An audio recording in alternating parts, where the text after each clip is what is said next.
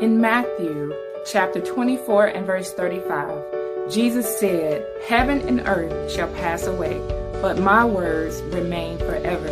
In Romans chapter 10 and verse 17, it says, "Faith comes by hearing, and hearing by the word of God." In Psalms 119 and verse 12, David said, "Your word I have treasured and stored in my heart, that I may not sin against you." I want to personally invite you to join us, the 12 other women of the Bible study group. We will be coming together to pray and encourage one another, to fellowship, laugh, and just encourage one another in the Word of God. We will be empowered. And so we want you to come and join us as we share in the Word of God. It's going to be a great time of fellowship and empowerment. See you soon.